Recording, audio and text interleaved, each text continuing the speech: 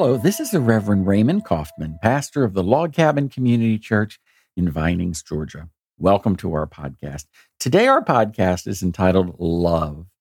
Why, Who, and How.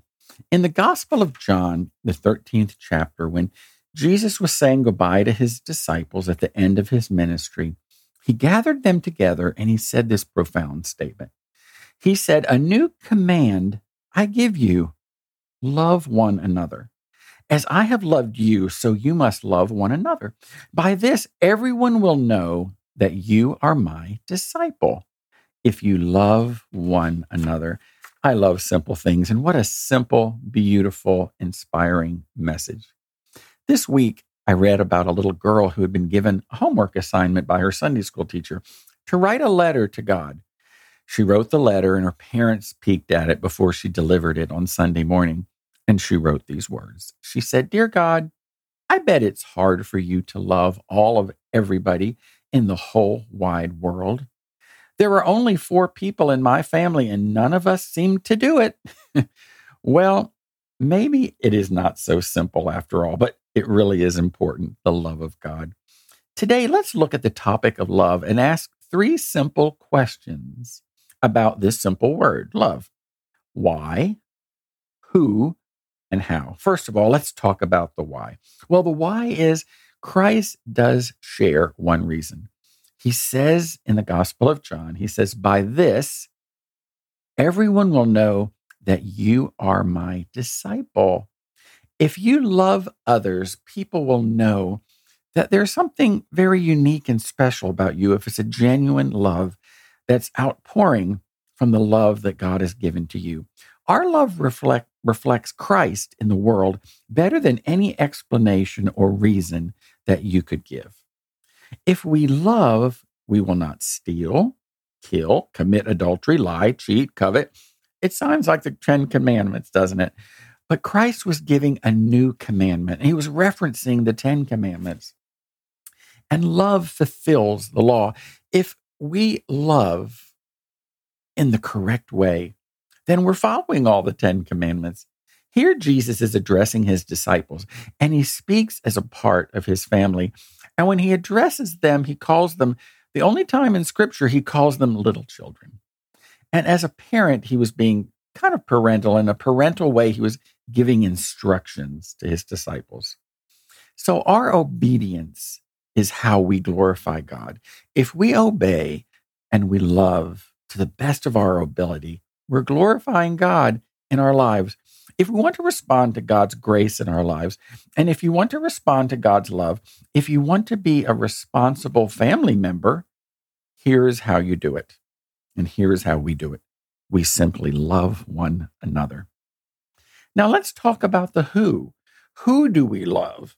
The question of who or whom to love is really the simplest. Those are part of God's family. And really, it was easy to love our family and our friends, but everyone that we meet is a part of really God's family. We're all God's children.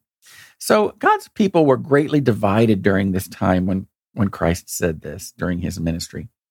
And there were Sadducees and Pharisees and Herodians and Zealots, and there were all these factions of people that were constantly fighting.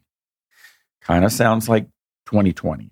2021, when we read the news and we read about what's going on in our culture and our world, there's a lot of people who disagree with one another. Can we still love someone who disagrees with us, who doesn't have the same spiritual or religious views, doesn't have the same political views as us, someone who just is kind of hard to love? I read a letter this week about a woman. She'd broken up with her fiance, but she wrote him a letter and she says, "I've made a terrible mistake. I realize now that from the depths of my heart, I really do love you, and what a mistake I've made. And I want to reconcile. Could you please get in touch with me? I know I've made a mistake and I want to be with you the rest of my life." And she signed it. But then she put in a PS. And the PS was, "Hey, congratulations. I heard you won the Mega Millions lottery." Well, our intentions of love have to be right and have to be in the right place. I also read this story about a young man who wrote a letter to his lover. And he said to her, he said, my love for you is higher than any mountaintop. I would cross any river for you. I would span the heated deserts to come and find you. You mean so much to me. She emailed him back and she said, "Oh my gosh, I'm so touched. This is the prettiest thing I've ever heard. The nicest thing anyone has ever said to me. Please come over this evening. I'll make a dinner and let's have a romantic date night." He wrote back and said, "Oh gosh, honey, I would love to, but it's raining. Cats and dogs, I can't make it." So much for going across that desert in the storm to reach her. The next question we ask is the how. How can we glorify God through our active love for others? And I was reminded of a song from the musician you may remember, Eric Clapton. Eric Clapton is now 75 years old.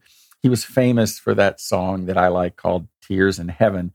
And also for a funnier song, I Shot the Sheriff. I don't know if you remember those. But he sang a blues song. And the words of it went like this: "Before you accuse me, take a look at yourself. Before you accuse me, take a good look at yourself." When we think about the love of God, God has loved us when we were unlovely. He sent his son for our redemption, our salvation. And when we focus on the cross and the death of Christ and his love for us that he sent his only son, certainly we can love others too that maybe we don't agree with, or maybe that are harder to love. So through our meditation upon the cross, we can take a good look at ourselves and hopefully begin to understand the love God must have for us despite ourselves. The love of God offers forgiveness and eternal life. We are encouraged, inspired, and motivated to love. A simple commandment: to love one another. I hope I can love a little bit more this week. I could hope I can be a little bit more tentative to show love to others. Why, who, and how? The love of God. As we close our podcast today, let's say together the Lord's Prayer.